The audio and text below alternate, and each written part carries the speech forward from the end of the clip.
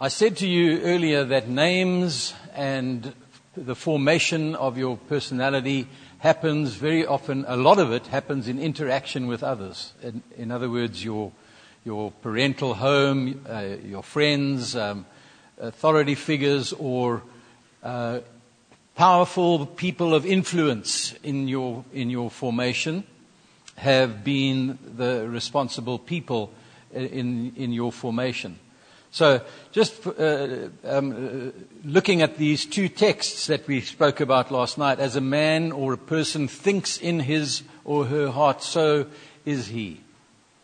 Proverbs 23:7 and Proverbs 27:19, just as water reflects the face, so the heart reflects the person. The question is, who put it there? Number one, and what is the water?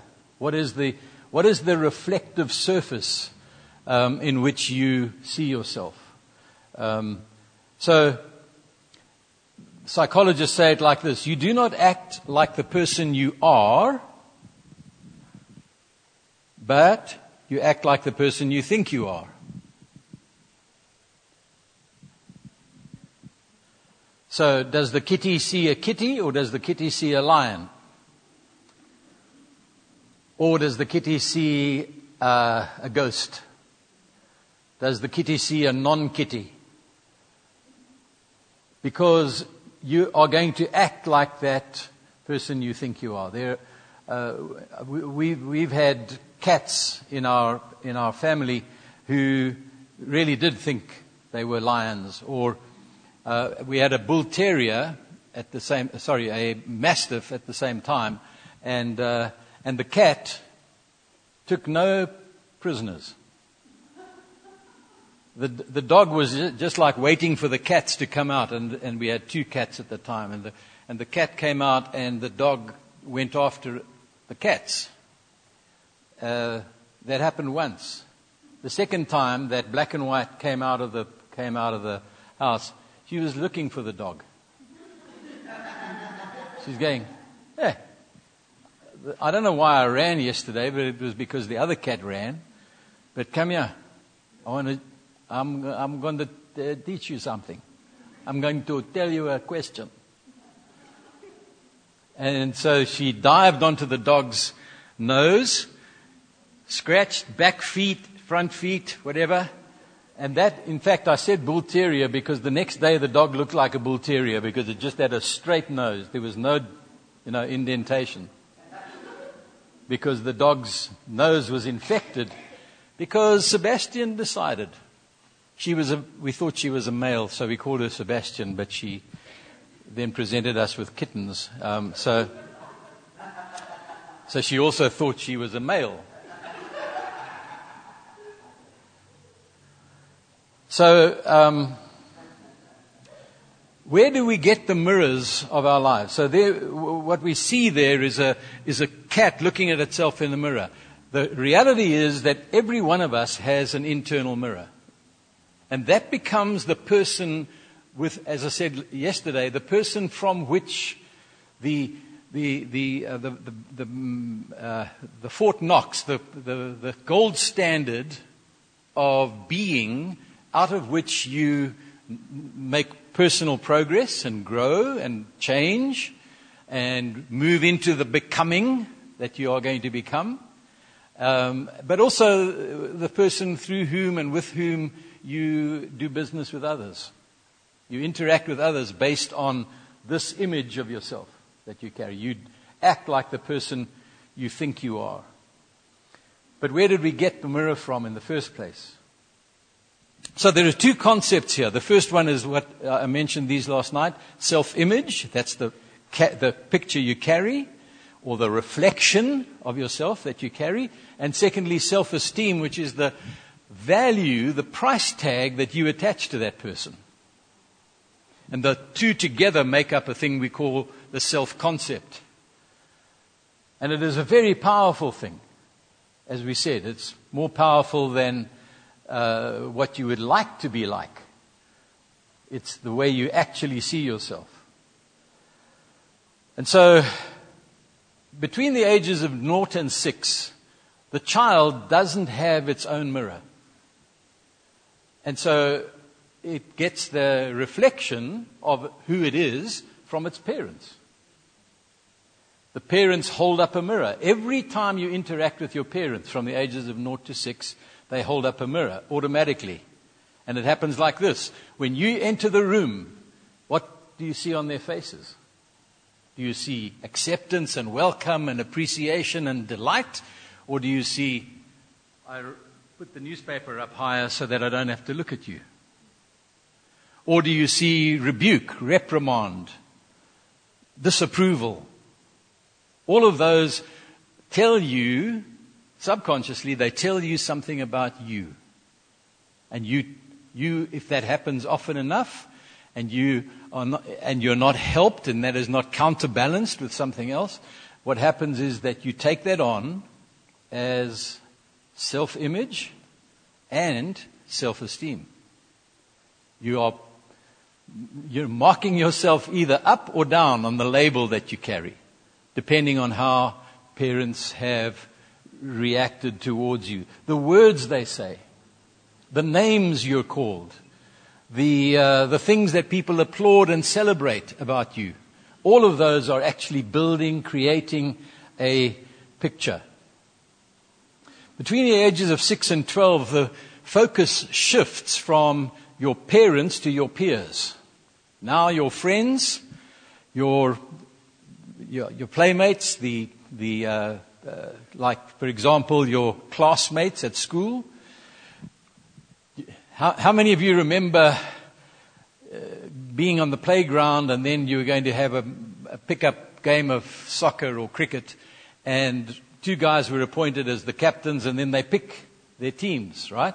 I'll take him. I'll pick him. I'll pick him. I'll pick him. And then you're standing there waiting for someone to pick you, and eventually someone says, oh, well, I'll have to take him now because he's the only one left. What does that tell you? It tells you you're not valuable. In the very area in which you want to be valued, you are devalued. That tells you something about yourself. Are you invited to the parties? Are you, do people make play dates with you? Do they like hanging out? What is the expression on their faces when you walk into the room? Etc. So all of that becomes, kind of adds to the picture of this mirror. So again, now the mirror is beginning to be internalized, but it's still largely formed by other people's opinions, in this case, your peers. So this is what we call the reflected you, the you that you see reflected back to you from others. And by the way, included in parents is all significant others who are at, if you like, in a position of authority, leadership, influence in your life. So it includes grandparents, uncles, aunts, teachers, etc. All of those people would be included. Between the ages of 12 and 18, one of the tasks of adolescence is what we call individuation, which is where you then you internalize the mirror. You actually learn who you are, for better or for worse. And you will use a lot of the information that has come from the external mirror, the parents and the peers, but you will also be testing that in interaction with others. You will be very much influenced by the common wisdom, if you like. What does it mean to be in? What does it mean to be, in fashion, like listening to the right music, wearing the right clothes, hanging out with the right people. So all of those things influence us as we do this thing. But more importantly, what is happening now is that you're internalizing that to a point whereby, usually around the age 16, 17, you've got your own mirror. And once again, with all of its distortions, as well as with some of those things that have helped you to succeed So this is the perceived you. This is the you that you perceive yourself to be. The question is, the reflected you, the perceived you, and the real you, how much do they overlap? The truth of the matter is, probably, in fact, I would say almost certainly, Jesus Christ is the only person who has ever lived where there was complete correlation between the integrity between those two things, those three personas, those three selves. All of us have got some overlap, but we've also got a lot of areas where they don't connect at all. The task of maturity, the task of growing into the becoming that God wants for you to become, is that you increase the area of overlap. That you have what we call integrity. You become a WYSIWYG. You become a person who is secure in your own being to the point where if people see me as I really am, I will lose no sleep. I will lose no sense of value. So,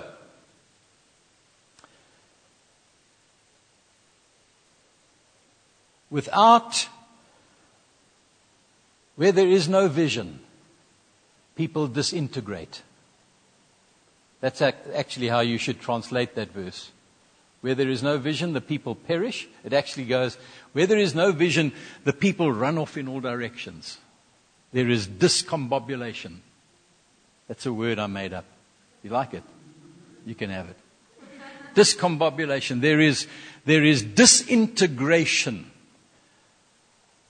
And what are we supposed to, what is the task of our lives? The task of our lives is integration, is connection, is bringing all of the strands of my life into harmony.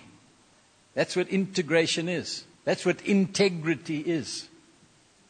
The same root word for those two things.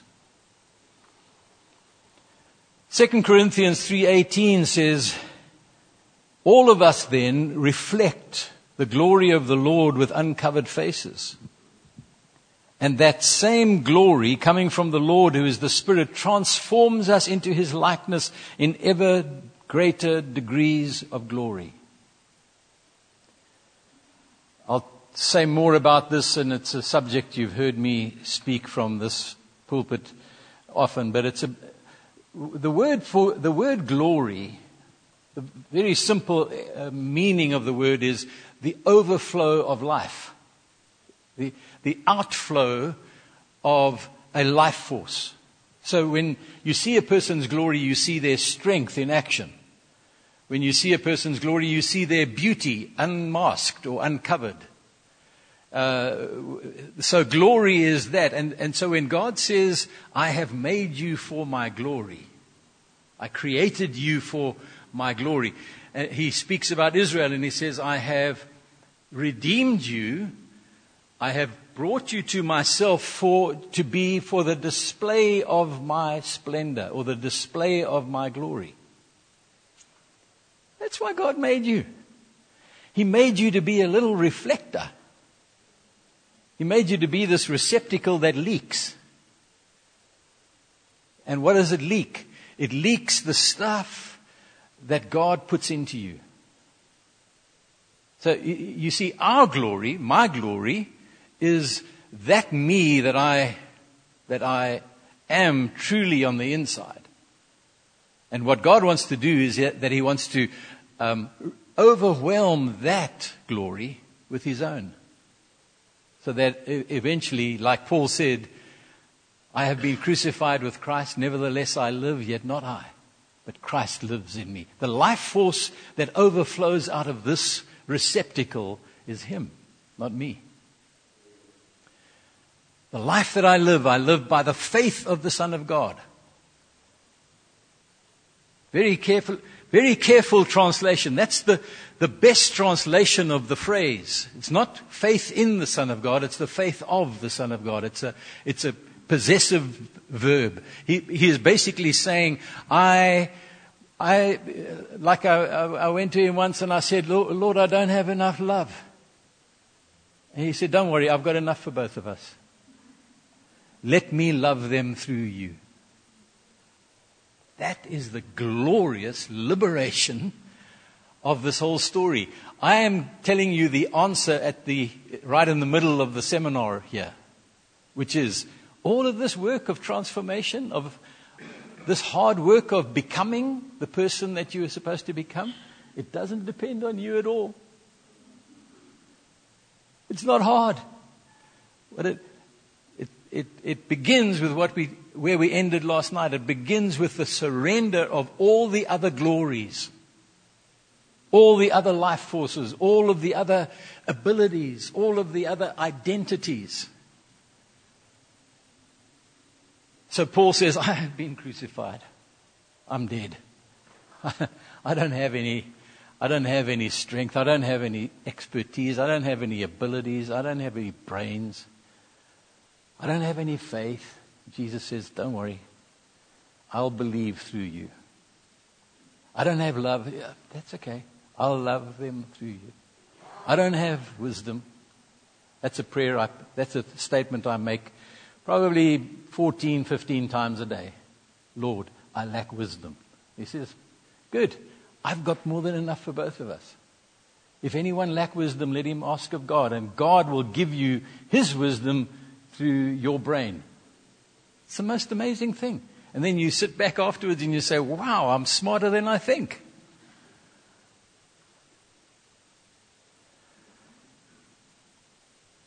So that's the big picture. That's the global answer to the question, the dilemma of this becoming. So identity has been mirrored to us in the past by our parents and all of these influencers in our lives. And they've done that by... We could also sum this up in simple terms. How many of you have read the 5 love languages? You know the book, the 5 love languages? So the love languages are very simply codes that we have encoded, we have taken on within ourselves for how people can give or speak love to us and how we receive it. Okay? For those of you that haven't read the book, I'll sum it up like this. 5 love languages. The first is acts of service. If somebody serves you, you see that as them showing you love. The second one is words of affirmation. When people speak love to you, you become that you appreciate that. The third one is quality time. Just spending time with people, or people being willing to give quality time to you, is a language. It says they love you. The fourth is touch, right? So it's physical affection. People hugging you, people putting their arm around your shoulder, people kissing you, whatever. That becomes your love language. And the fifth one is gifts. Thank you. The giving of gifts is the fifth love language. Now, we have a code that we have learned within it. By the way, we all speak all 5 love languages, but 1 or maybe 2 of them at most will be the most significant ones. And sometimes if people only speak the other 2 or 3 or 4, and they don't speak our love language, we will end up not ever really believing that we are loved. In other words, if I speak Greek to you, you won't know what I'm saying, right? Except for a word here or there. And so the same happens in terms of love. So when parents, for example, the child comes into the room and the parents go, well, let me use another example. There was a friend of mine, in fact, he was a mentor of mine. God help me. But anyway, he's a lovely man, but I said to him, I never see you like being affectionate with your wife. And I said, is there anything going on that I should know about? He said, no.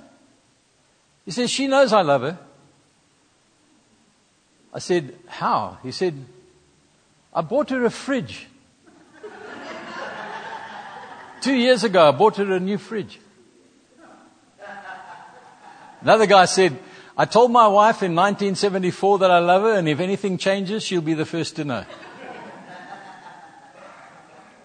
Now, those are caricatures, right? So, if we're not speaking the right language, we will speak the opposite. When you don't tell the person you love them in a way that they can understand, appreciate, and receive, they will. It doesn't stay neutral. They will get the opposite message. You know, the opposite of love is not hatred; it is apathy.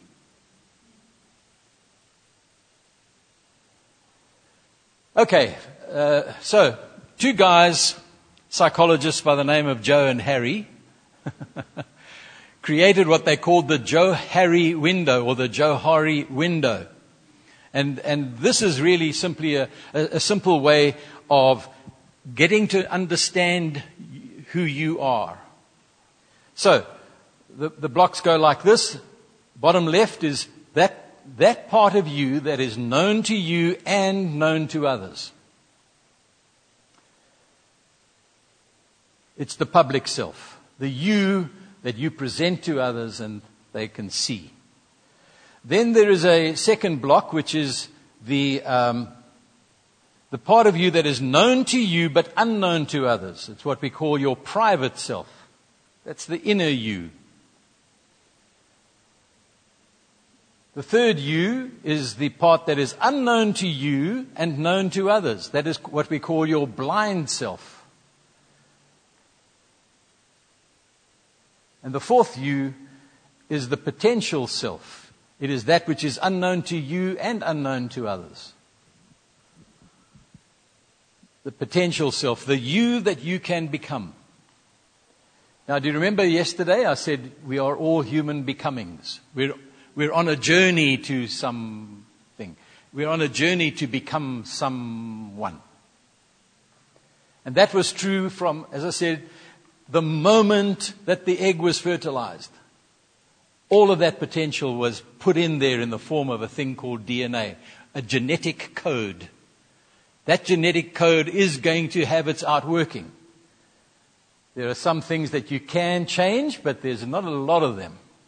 You know, you can't change whether you're going to be tall or short. Like Jesus said, no one by taking thought can add 1 cubit, 1 millimeter, actually, to his or her stature. So you can't think yourself into being different physically. I mean, there are some things like eat less and don't eat so many carbs and all of that sort of thing. But they're cosmetic features. They're not fundamental. Now,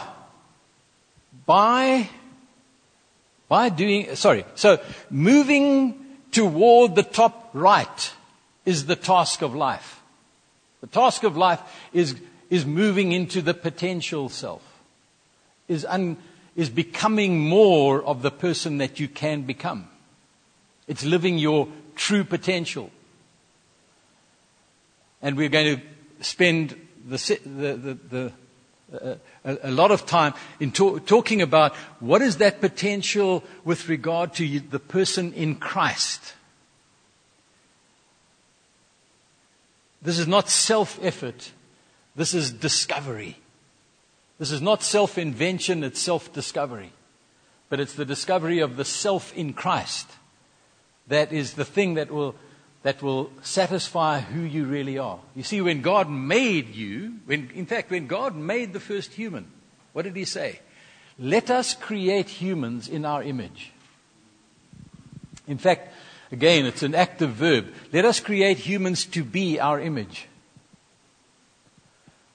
He uses the Hebrew word selem, which is the same as the Greek word ikon. And the ikon is the icon. It's the picture, the image. The selem in the ancient Middle East was the busts. You know that you can go to museums all over Europe and you can see these, like, there's some museums we've been into where there are thousands of these busts of the emperors. And many of the same one and all of that. And why are there so many of them? Because they would make a whole lot of these selems, these busts, and they would send them to every town in the empire. And they would put them up in the town square. Why? So that the people walking through the town square would see the selem and they would remember who's on the throne. So God says of the human, I'm going to make you to be my selem. I'm going to make you so that when angels and elephants and mice and men see you, they remember who's on the throne. You are to be for a display of my glory. You are to be for the demonstration of my nature. And of course, we know how badly we messed that up. The human decided, I'd rather be for the display of my own glory. And that's called sin. Sin has to do with missing the mark, missing the purpose for which we were created. Amartia. It is, you can even aim at the bullseye, and if you miss it, it's amartia. We are all guilty. We have fallen short of the glory of God. And so God came in Jesus and He says, the Word became flesh and dwelt among us, and we have seen His glory.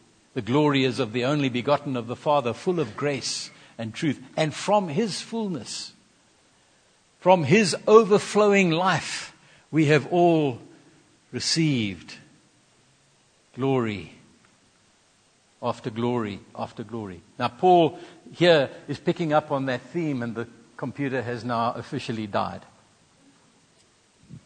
So, here's Joe and Harry. And what I was showing you was the fact that the goal of life is for us to move toward. Here's an interesting term. Perfection. This is what it says. There are so many things going through my mind right now. Romans chapter 8 says, those whom He foreknew, He predestined to be conformed to the image of His Son. Those whom He justified, He also sanctified, and those whom He sanctified, He also glorified. Those whom He chose, He also justified. Those whom He justified, He also sanctified. Those whom He sanctified, He also glorified. And it's interesting, isn't it, that it puts glorified in the past tense. That He may bring many sons to glory. And by the way, the daughters get a free ride in there as well, okay? That's not my sermon for now. So the beginning is there. That's when the baby was conceived. That's the beginning. And this is the end of the story, which is glorification or perfection. It's a word that is translated in other places, maturity. Perfection, maturity, glorification. Same word, same concept in 3 different words. Perfection, maturity, glorification. The Greek word is teleos. And you can hear in the word what it means. That's the lovely thing about Greek. It's a picture language. It's a language that tells you what it means in the word itself. So tele, like telephone, telegraph, telescope, It means to reach a destination. It means to get to a goal. It means to measure up to what you were measured for.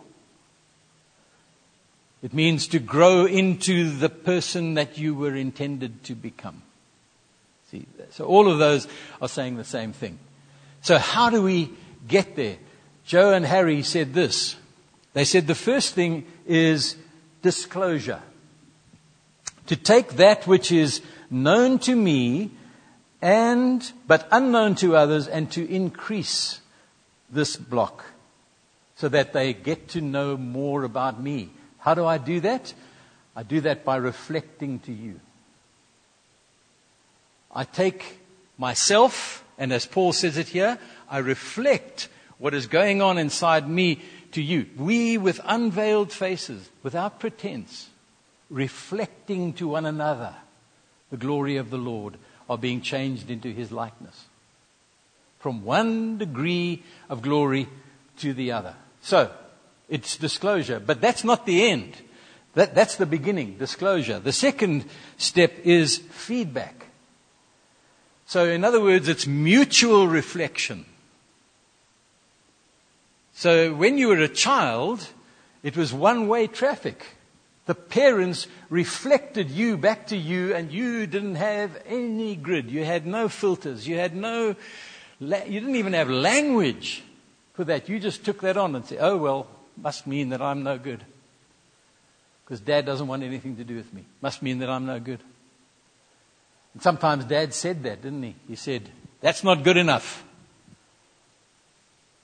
Why? You're such a waste of oxygen. You'll never amount to anything. And other words to that effect. I want to find you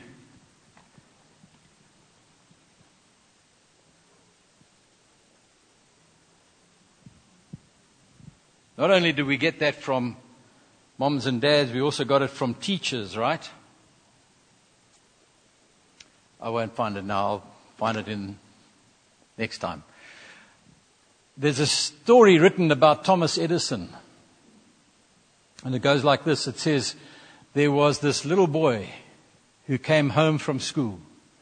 And he said to his mother, the teacher said I must give you this letter, but only you are supposed to read it.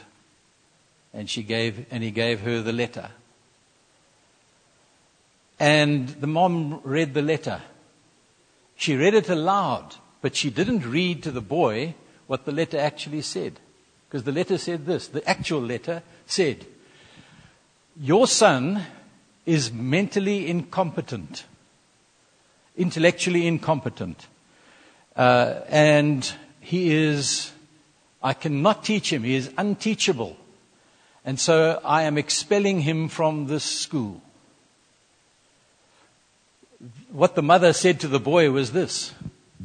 Your son, she said, the letter read, your son is the most brilliant child I have ever come across. And I cannot teach him anymore because he is too smart. And so I would appreciate it if you would take him under your wing and teach him yourself. From that day, Thomas Edison was homeschooled and became the genius, the inventive genius that he became. Much later, after his mother died, he found the letter. And he wrote this in his diary. He said, Thomas Edison's mother created a genius by the way she spoke about him. You see, she reflected something totally different than what the teacher would have reflected. And he became the reflection that his mother held up to him. So many of us settle for the lesser. We hear this language. We hear the language of, you're no good, you're hopeless, you're useless, you'll never amount to anything, you're a failure, or even worse, you're just average. Don't don't stand out. Don't move forward. Just be content. Just be okay with that. Women, of course, have been the victims of that over centuries, to the point where they were told, you don't need education, because you know what, you're just going to marry someone and have babies, and you're going to be a housewife, and you don't need really education for that. And so we missed on the huge potential of the women who could have become much more. I mean, we read of the heroes, don't we? The heroines, if you like, who have stood for things and invented things and changed their world. In other words, they refused to accept the common wisdom and the restraints and the limitations that were placed on them. We need to do the same in our interactions between one another as the body of Christ. And we need to say, my reflection back to you has to be much more than what you see in your own mirror. Our faith in one another, our love for one another, our capacity to see the best in one another, that's what we owe one another. That's what we owe.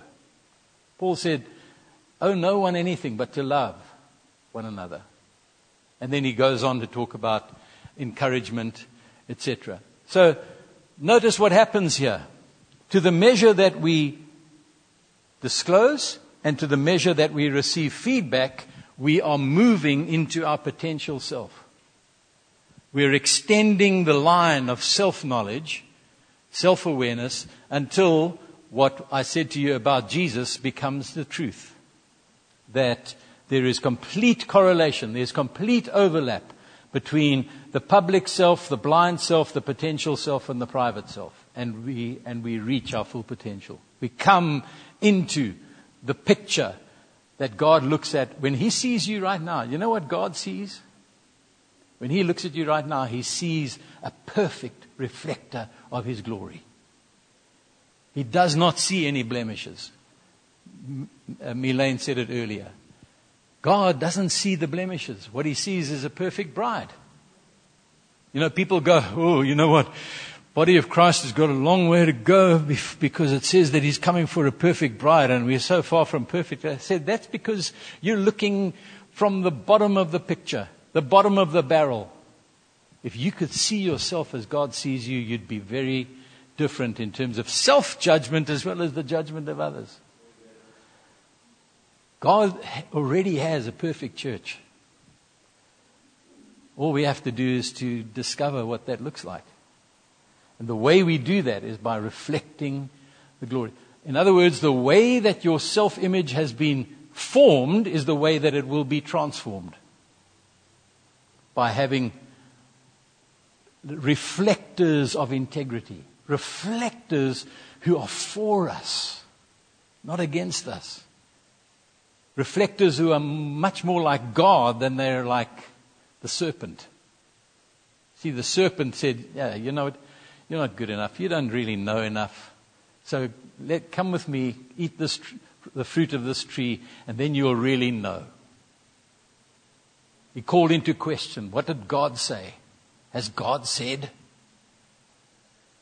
So what we have to do is refuse the lie and the liar and embrace the truth and reflect that to one another. You have it made. You've got it all.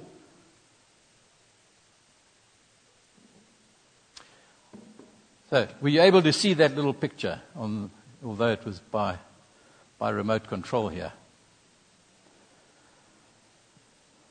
So Paul says the exercise of church and being church to one another is, or one of the one another's, is reflecting the glory. Be the mirror so that the cat sees not even just the lion, but the cat sees the glory of the Lord as the true image of itself. So all of us says Paul, who have had that veil removed can see and reflect the glory of the Lord. How do we do that? We do that by, again, using the love language that this person can understand. Spending quality time with one another. Giving words of affirmation to one another. That's part of the reason why Paul says you may all prophesy. Prophesy to one another, one by one. The word one by one doesn't mean in single file. It means one to another. It means one-on-one. Prophesy to one another so that all may learn and all be encouraged, all be built up, all be enabled, empowered to come into the place where that which they did not believe about themselves, suddenly they can believe.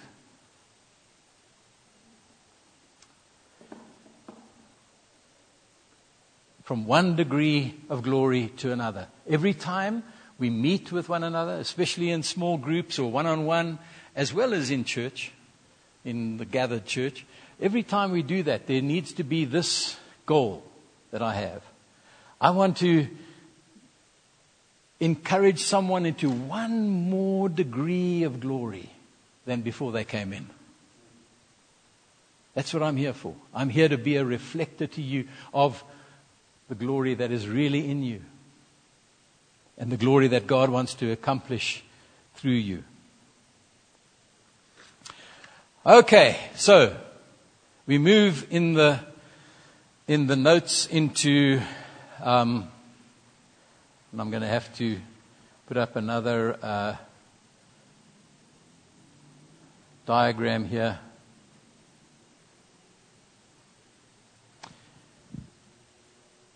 So Paul says in Romans chapter 12, do not be conformed to this world. Do you remember what we said last night?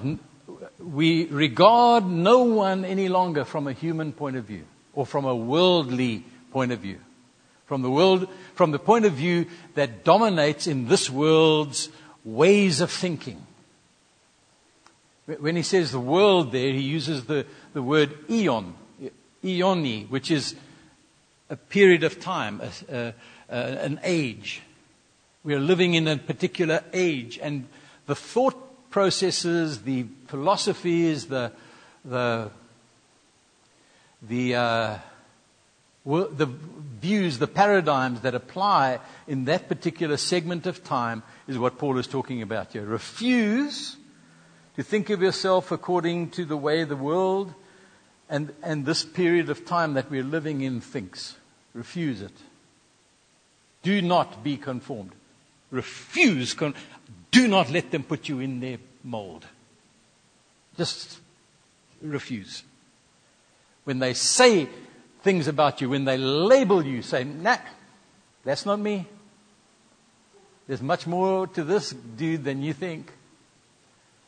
I'm carrying something very different than, in fact, you know what? It wouldn't even fit into your mold. It would break the thing. That's how much I'm carrying. That's not prideful. That's just simply believing the good news. Remember what Jesus said the first sermon he preached? Very short sermon, 2 verses long. It went like this. The kingdom of God is here, so repent, that is, change the way you think and believe the good news. That's our message. That's my message to every person. My message to you today, my sister. The kingdom of God is here. Look at me. The kingdom of God is here. So change the way you think about yourself and believe the good news. You are chosen. You are precious. You are a carrier of the glory of God. So, do not be conformed, but be transformed by renewing the way you think. Renewing your nous. Renewing your mind. So that by testing, you may discern what is the will of God, what is good and acceptable and perfect. How do you transform, or how do you renew a mind? You renew it by exactly the same dynamics as that by which it was formed in the first place. The dynamics of repetition, the dynamics of affirmation, the dynamics of thinking, reflecting, believing, and then enacting. That's what you've done, you see. When somebody said to you, you're no good, you said, oh, I'm no good. Then you said it to yourself. Then you had your own little mantra. I'm useless, I'm hopeless, I'm a worm and no man. I'm going to go out into the garden and eat worms. And then, not only did you say it to yourself, but you believed it more, and then you began to act on that basis, like the naughty child. You started to act out what you had been told about yourself. And then you achieved results, and then they became, those actions became habits, and habits became lifestyle, and lifestyle got consequences, and then you settled down and you built a house with the consequences. You lived with the consequences. One little boy said, when Johnny has to live with the consequences, can I have his room? When Johnny has to go live with the consequences, can I have his room? So that's how your mind was formed in the first place. How is it renewed? By exactly the same dynamics. By hearing the good news, believing the good news, speaking the good news, making the good news into your paradigm, your way of speaking about yourself, and then enacting or living it out, and then doing it over and over and over again, trying something that you couldn't do before, like loving someone you couldn't love, like forgiving someone you couldn't forgive, by doing all of those things. And the more you do it, the more they become a habit, and eventually you're transformed. You're a different person. And you have proved that the will of God works.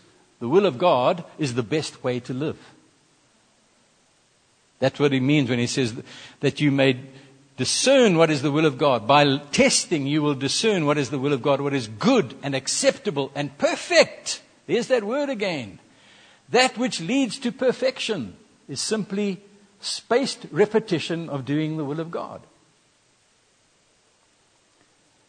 And there's those verses that we started out with last night. For the love of Christ controls us, because we have concluded this, that one has died for all, and that therefore all have died, so that those who live might live no longer for themselves, but for him who for their sake died and was raised.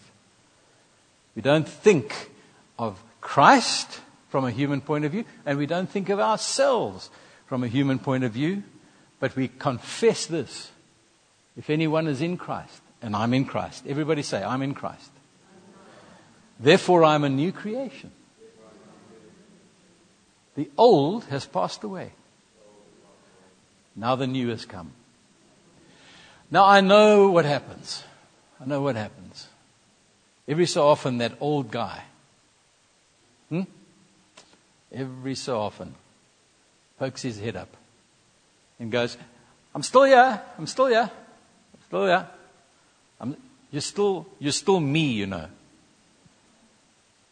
And what you have to do at that point is to say, I refuse your label. I refuse having you as the chief influence in my life. So put your foot on the coffin. Reminds me of a lovely story. I hope you can all understand Afrikaans. There's some things that can't be translated. So this is a story of when the groot griep, the big flu epidemic happened in the 1920s. And it was up in the Makwaland area. And anyway, people were dying, Northern Cape. People were dying, and it was a massive epidemic. Lots of lives lost. And it eventually got so bad that they dug a long trench, and people were bringing the dead out of the houses, and they would just come and lay them in the trench, and the doctors were there to just sign death certificates. That's all they did. And then they said, "Vul maar in," which means cover. You know, they put the body in there, signed the death certificate, gave it to the relatives, and then told the grave diggers, "Fill it in." So this was going on, and there were these two grave diggers who happened to be brown people, people of what are called the Cape Coloured tribe. And so these guys were doing this. This one guy, they put him in the grave. It was just like 3 feet deep. And the guy threw the first spade of soil on him. And he went...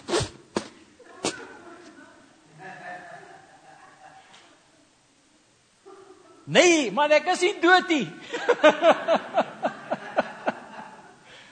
And the guy goes like this. He puts his foot on his chest and he pushes him down. He says, Leje. And he throws another spadeful on him. And he goes, nee man, ek is nie dood nie.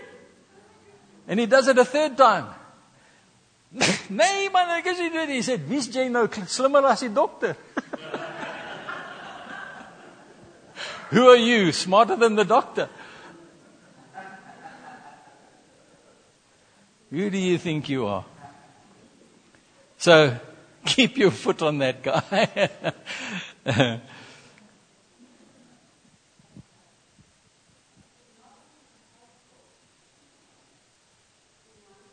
Please, come. Absolutely. Yeah. Yes.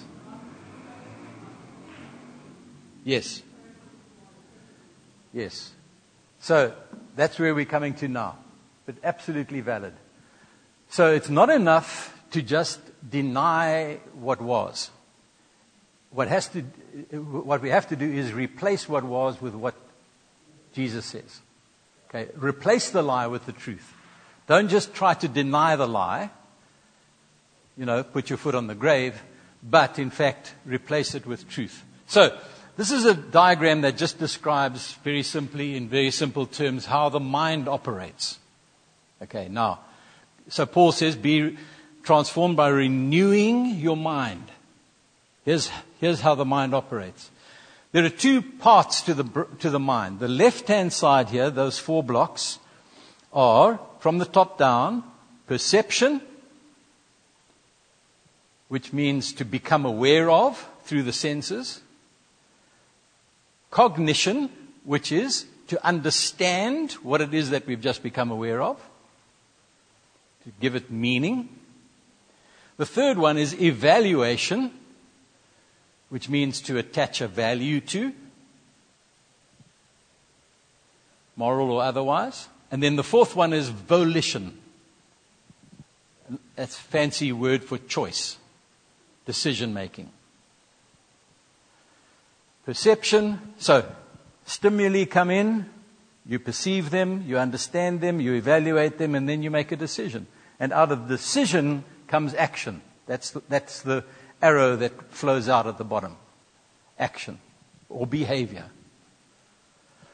So this is what we call the conscious mind. So you can write, my word here is conscious. That's the conscious mind. That is the mind that is awake and aware, that is interacting at a very matter-of-fact, if you like, level. On the right-hand side, there's another box, and that's called the unconscious, or more popularly, the subconscious mind, which is the part that is below the level of awareness. But it is just as real and we'll see some more things about it. So what is contained in the unconscious or subconscious mind? Memory. Everything that you've ever paid attention to in your entire life, even from, in some cases, pre-birth, you've put in your database. It's all there. Beliefs. Those things that you place weight on, that you depend on, that you, if you like, take to the moral bank of your life when you need to encash something. And there's a whole lot of those. And then attitudes. Attitudes are instantaneous responses to things, people, situations, and they are habitual. In other words, you will always come out with those. So you have in your subconscious mind, for instance, you have answers, or you have ways to finish the following. You can finish these statements. Men are. But don't say it out loud. Women are. Children are. Human beings are. The world is. South Africa is. We've all got answers. And they come out like that, and they influence your decisions before you think about them consciously. They're subconscious, habitual, and very powerful. Values are another thing that is in there. You use your values to evaluate. What do you think is good and bad? What do you think is something you want to hold on to? What are the non-negotiables, the things you will live for and die for? Like we said earlier. Also contained in there is your self-concept, which we have spoken about. Your self-image and your self-esteem are contained in the subconscious mind. That mirror is not something that you think about looking in, but you're looking in it all the time. And you're operating out of what you see. I've also put in there the God concept. So when you think about God, you have a whole world of meaning that is attached to that word. Especially when you say a thing like our Father. What do you think of subconsciously when you say our Father? Because that's going to affect your faith. See, if you were raised by a father who was disinterested or rejecting or cruel, abusive, I have counseled people who have actually said that to me. They've said, I cannot call God Father because of the way my dad was toward me. If God is anything like the father I have been raised by, I don't actually want anything to do with him. I'll talk to Jesus, but I don't want to go near the Father. So, of course, that has to be healed. That has to be remedied. As Milan said earlier, it's not something you can just say, well, okay, then we don't go there. We push that away. What we do is we replace the old model with a new one. And that applies to all of these things. Right at the bottom is a thing we call, in that little block at the bottom, the ANS, the autonomic nervous system. Why that's important is, again, we won't go into a lot of detail about this. The autonomic nervous system is your automatic physiological responses to certain things.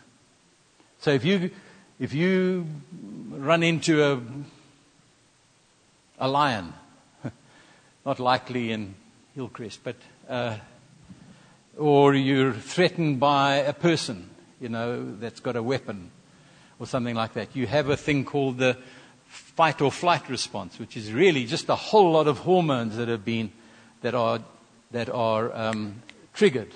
Adrenaline and then the epinephrine and this and that and the other, and you have a thing called an amygdala, and you have emotions, and then before you know it, you can be lifting there was a story told of a little old lady who lifted a car physically off her son who had been trapped under it when the jack collapsed and he was under the car. She lifted that thing herself, the little lady. Now, there's no way in the world that she could have done that under normal circumstances, but the autonomic nervous system kicked in and she became 10 times stronger than she would normally have been. I think world records happen all over the place. In Africa, for example, not just through the great athletes that we have in Africa, but through people who have been chased by something. And they jump over high walls, high fences without touching anything. Why? Because adrenaline makes all of those things possible. Now, why that's important is like this. Just as much as there is a response from emotion to adrenaline, just so the opposite is also true. Sometimes we are in fight and flight mode and we don't know why. There's no actual threat, but we're in fight-flight mode. Sometimes it's just by irritation. It's just by the stresses. We live with a huge amount of stress. And that forms our responses. And so we're fighting even though we can't see the enemy. So it goes both ways. We have this feeling like here in the pit of our stomach. It's called stress. It's a tightening of the diaphragm that happens as a result of, that's the first response to adrenaline. We don't know how to relax it. And it's actually affecting our emotions. The physiological affects the emotional in the same way as the emotional affects the physiological. Now, why that's important is because we have to understand that a lot of these responses are autonomic. They happen more quickly than you can think about them. And so part of the process of coming to maturity, Paul said it like this: when I was a child, I thought like a child, I reasoned like a child, I spoke like a child. When I became a man, when I reached maturity in physiological terms, I put childish ways behind me. And so there's a need for us sometimes to stop, take stock, and think about, how did I respond to all of the circumstances and the people I encountered by God's grace today? How did I respond? And how can I adjust my poise, as it were, in the world in which I live, so that I'm different? So that same stupid taxi driver and the way he drives does not affect my mood like it did yesterday. I'm going to be different. I'm going to take charge. I'm not just going to be a victim. Okay? None of you laughed when I said taxi driver. Don't you have those here? Oh, you do? It's a threat to my wife's sanctification far more than to mine. She just smiled. Well, are you listening?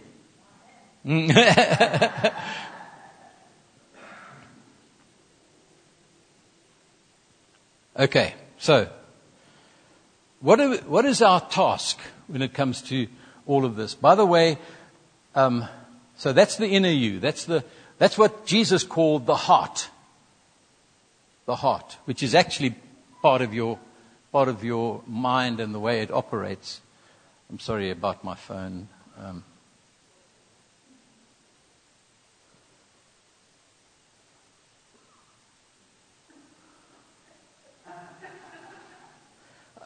My grandson fiddled with this stupid thing and said, "Pappy, did you know that this has face recognition? And you can switch it on by face recognition." And then he fiddled with it, and now I've got to go.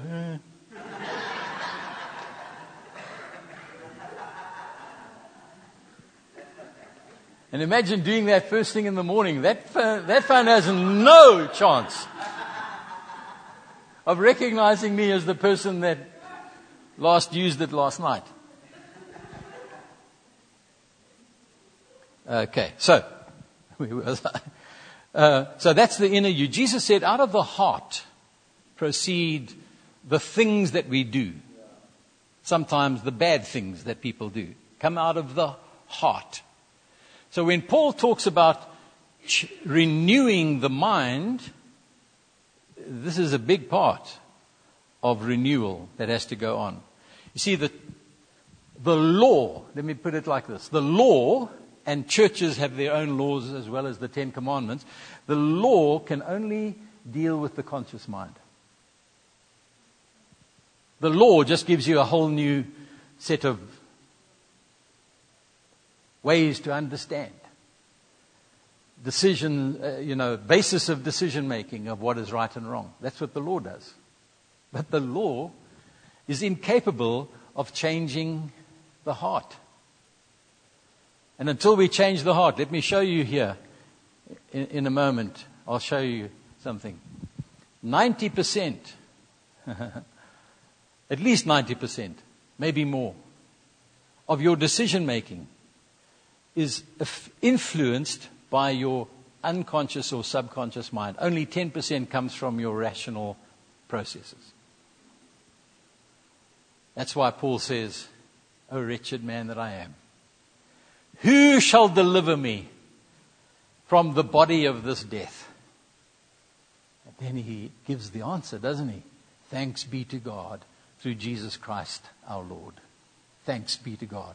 I know that I can be changed by the life of Christ within me and by nothing else. If I'm depending on my brains and my strength of resolve and my self-discipline and,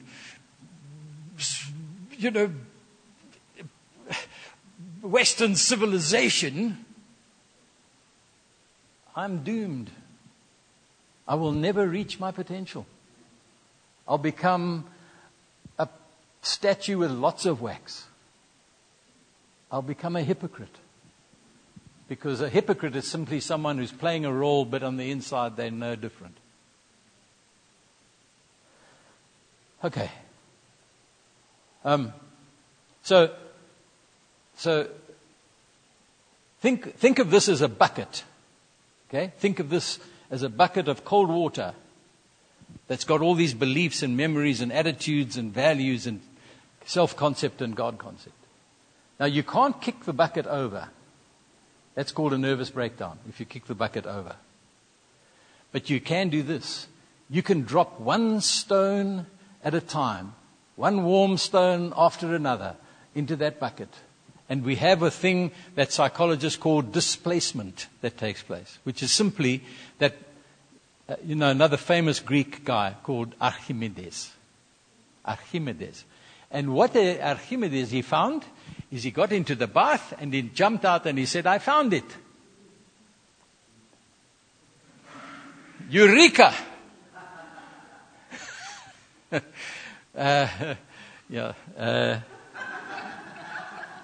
Archimedes, he found this. Every body that is placed into water will displace exactly the same volume of water as that body itself possesses. So, every little stone that you put into a bucket of water will displace the same amount of cold water out of the bucket that the stone itself encompasses. Every good thought that you place into that bucket will displace a bad thought. Every good attitude that you repeat often enough will displace an old attitude. Every habit of thought, every value that has been distorted, every particular little angle of self-concept that has been messed up by people in your life will be replaced. Every time you hear God say, "You are not useless. You are not worthless, but you are chosen and precious. You're a princess in my eyes, and you sit at my right hand in heavenly places. Perfect in my eyes." So all of that other stuff, you know what happens? It withers. It spills over. It dries up. That's our job.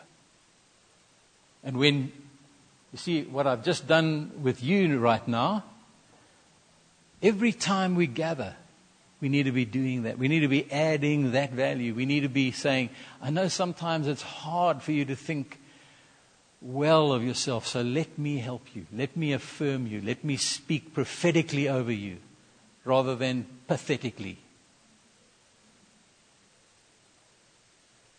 So much of our time we waste on descending to the worldly level.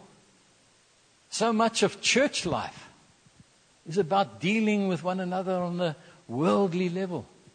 We get so caught up in the stupidities and the pathetic little petty things, instead of recognizing every time we gather, we are in the company of kings and priests and princes and princesses. We're in the presence of royalty. Instead of criticizing, we should bow on our faces and say, "Hey, wow, You're amazing. If we begin to change our language about ourselves, as well as our language about others, what we will see is the potential self of each of those individuals coming to the fore. We will see the stuff that is in there that needs to be replaced, renewed. We will see it being renewed.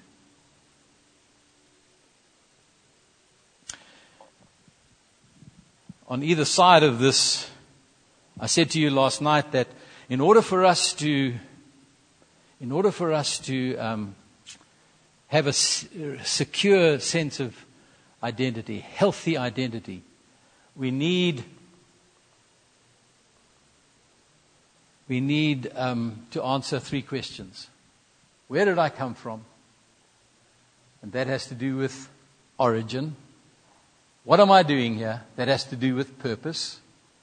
And where am I going? That has to do with destiny. Isn't it interesting that Jesus deals particularly with the last one, and then he goes back to the first one, and that he deals with those 2 first? You know why? Because he's actually, by doing that, he's creating the 2 things that have to hold us through purpose.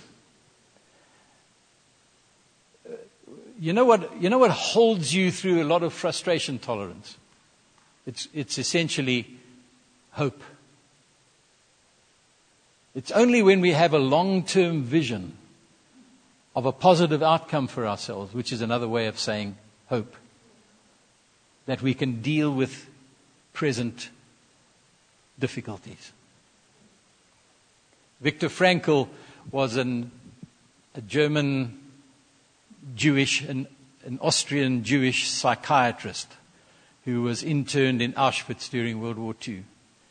And he, for his own sanity, to preserve his own sanity, and also to try to help some of his fellow inmates, he studied human behavior. He studied the way that people were dealing with things, and he learned from them, and then he tried to pass on the lessons that he had learned from this one to that one. And he spoke about how there were some people, and this is the way he said it, there were some people who died long before they went into the gas chambers. They died on the inside. And he said, on the other hand, I saw so many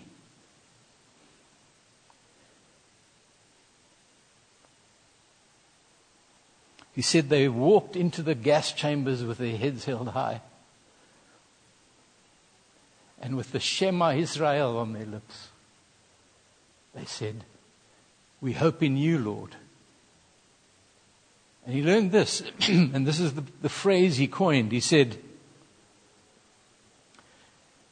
and I learned that when a man has the why for living, he can cope with almost any how.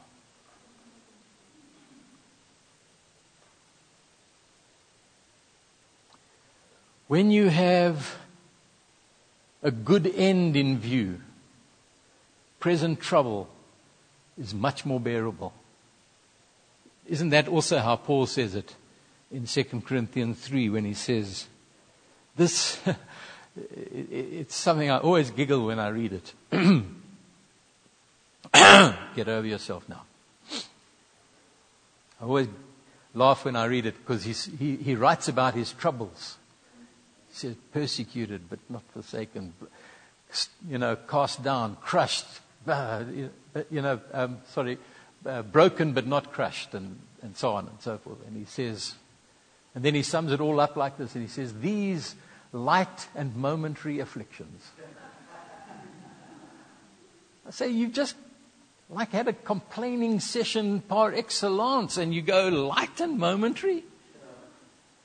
He says, because everything is compared to. These light and momentary afflictions are unworthy of being compared with the glory that shall be revealed.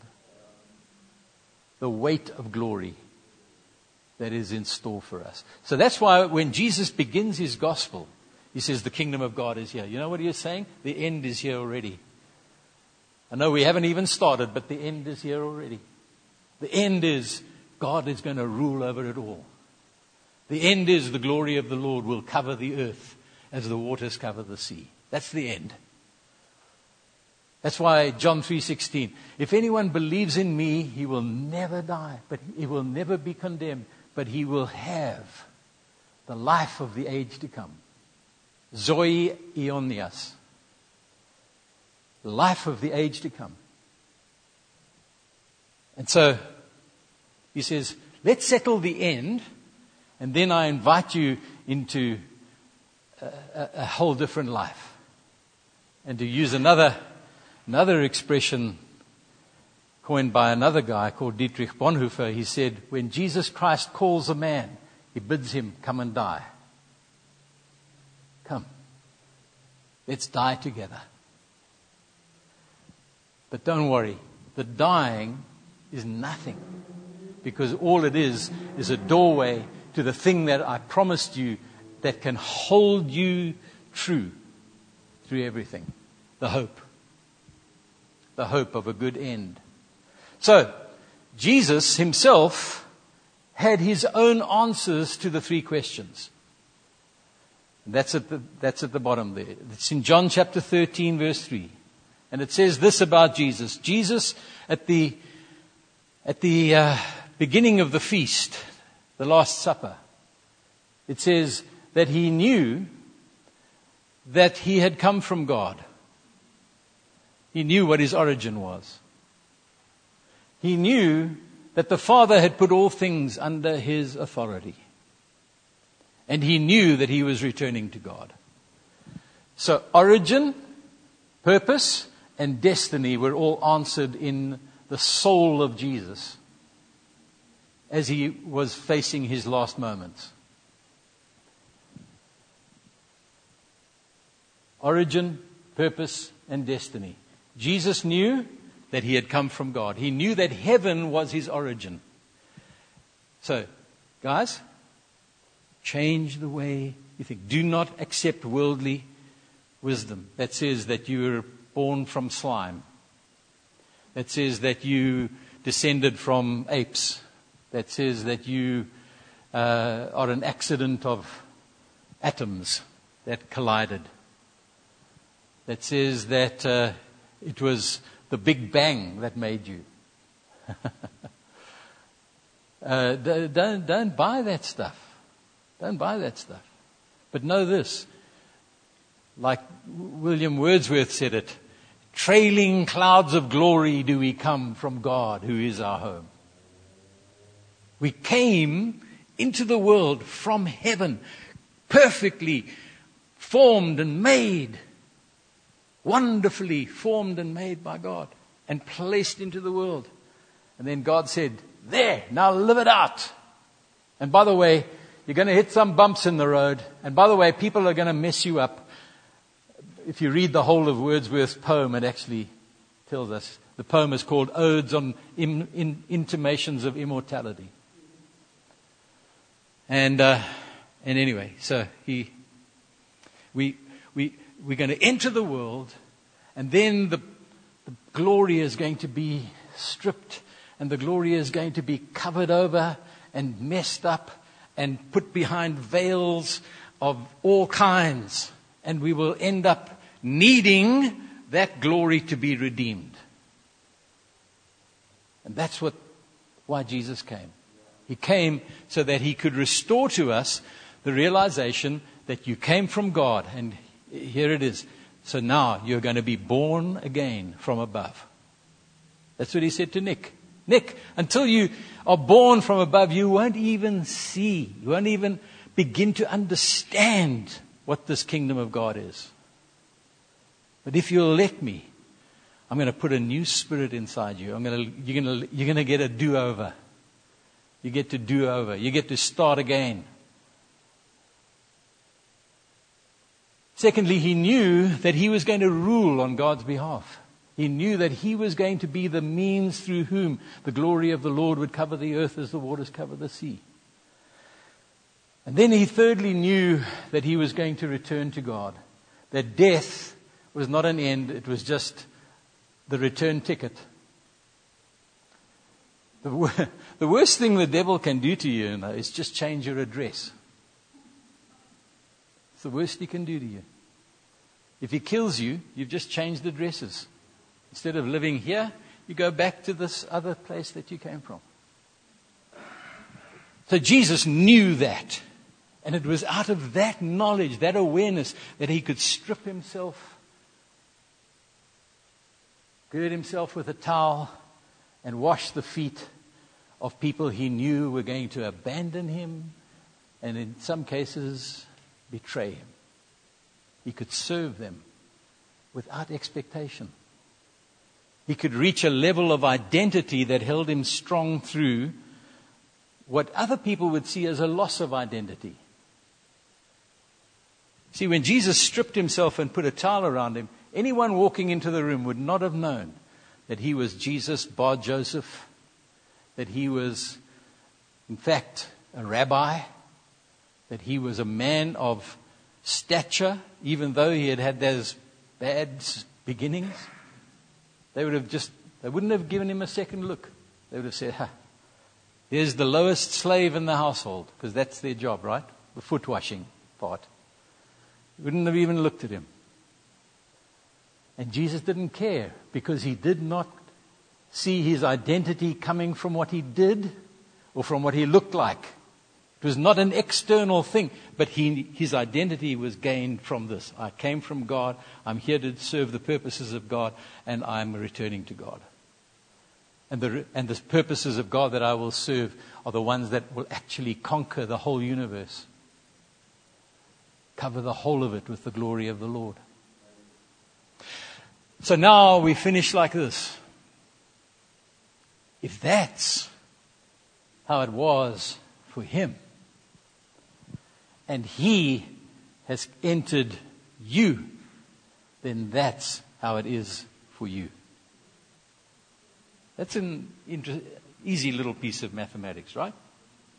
If the life that I live by the faith, the love, the hope, the grace of the Son of God.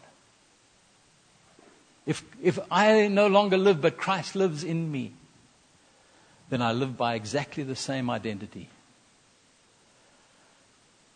As I said to you last night, you will never know who you are in Christ until you really, really fully appreciate who Christ is in you.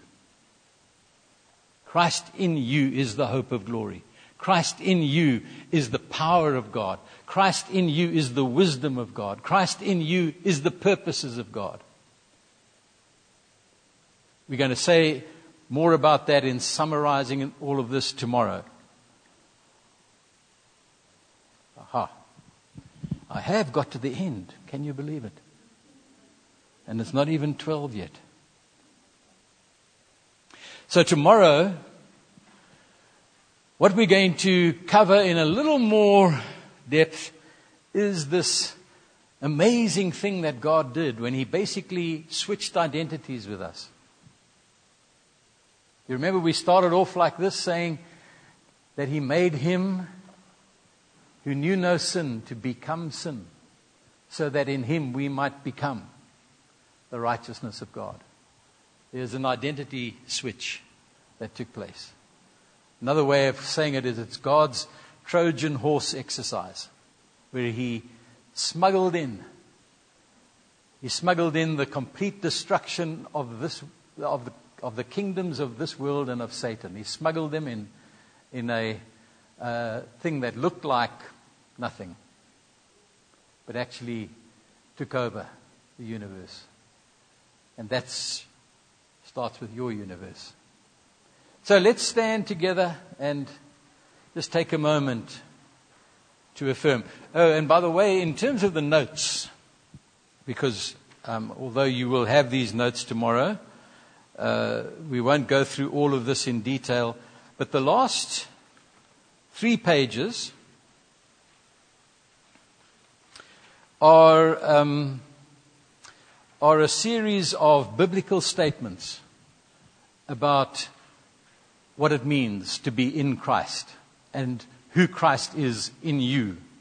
So, can I suggest that you take a moment, like every day, where you do the things that are in bold on the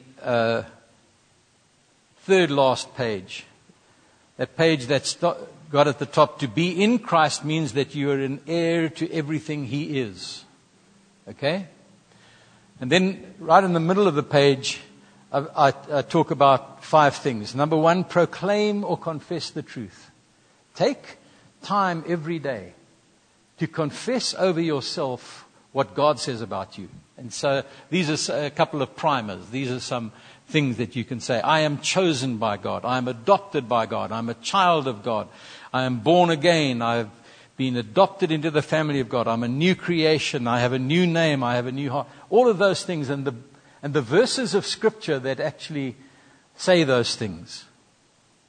If you really want to see change happen, may I suggest that you memorize some of those. Probably many of you have memorized many verses of the Bible, but let's make a little special practice of memorizing these that speak to identity, our identity in Christ. So proclaim them. Admonish your soul. When you feel like low value, low worth, maybe low hope, David does an amazing thing. Psalm 103, bless the Lord, O my soul. He does a thing. He admonishes his own soul. He speaks to his soul. He says, hey, Davy, bless the Lord. Davy, I know you don't feel like it, but bless the Lord anyway. And do not forget His benefits. Call them to mind and give them back to Him as praise. Even the ones that you're still waiting for, give them back to Him as praise anyway. Thank Him in anticipation. So, admonish your soul. Thirdly, teach your mind. Let your mind be constantly in a process of renewal by replacing old thoughts with new ones. By putting more of those stones, warm stones, into the bucket of cold water. And then apply the truth. Wisdom is simply truth put into action. So wisdom means that you act on the thing that you know to be true. And lastly, seek the kingdom. Put your foot down. You see, there's that text that says that He must reign until He has put His last enemy under His feet. And you know what? In this world and in your world, the only feet He has are yours. Christ lives in you. And so He says, can we please put our foot on that? Can we please put our foot on that? Every place where you put your feet, I've given it to you. So put your foot down on some things that are like bugbears in your life. Put your foot on them and say, I take this territory back for the King of Kings. I'm saying over this habit. I'm saying over this thought process. I'm saying over this sterile area in my life. I'm taking this back. I'm putting up the flag of the kingdom of God. And I do that by putting my feet. Okay? So do a little like prophetic exercise day by day. So you can read those in your own time and memorize, as I said. And then the last page is also a kind of a chart of your identity in Christ. I've seen these put up on fridges, held up with magnets on fridges or on the back of the toilet door. Makes for some good reading while you're otherwise occupied. But let's stand.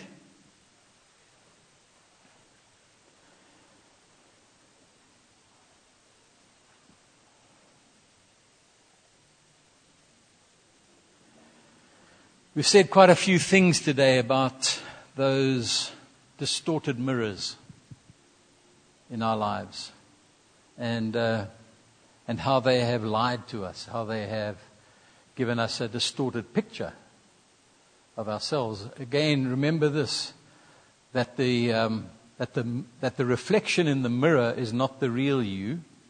That's the you that's been reflected to you. And if it has been distorted, don't take that as your identity. So as I said that, I had a sense that the Lord is putting His finger on some areas of wounding and of distortion in some of your upbringing. So I want to just take authority over that. I want to say over you, in the name of Jesus, you are not what others have said you are. And you are not what you have learned only from yourself to say about yourself. But you are what the Creator has said you are. And what He continues to say you are. You are His perfect, wonderful, awe-inspiring creation. You are that which He has set, on which He has set His love. He has set His love upon you. You are that which He runs into your world and takes by the hand and says, I'm going to draw you after me so we may run together because I love your company. You are that which when you enter the room, you are a child who when you enter his lounge room, his face lights up.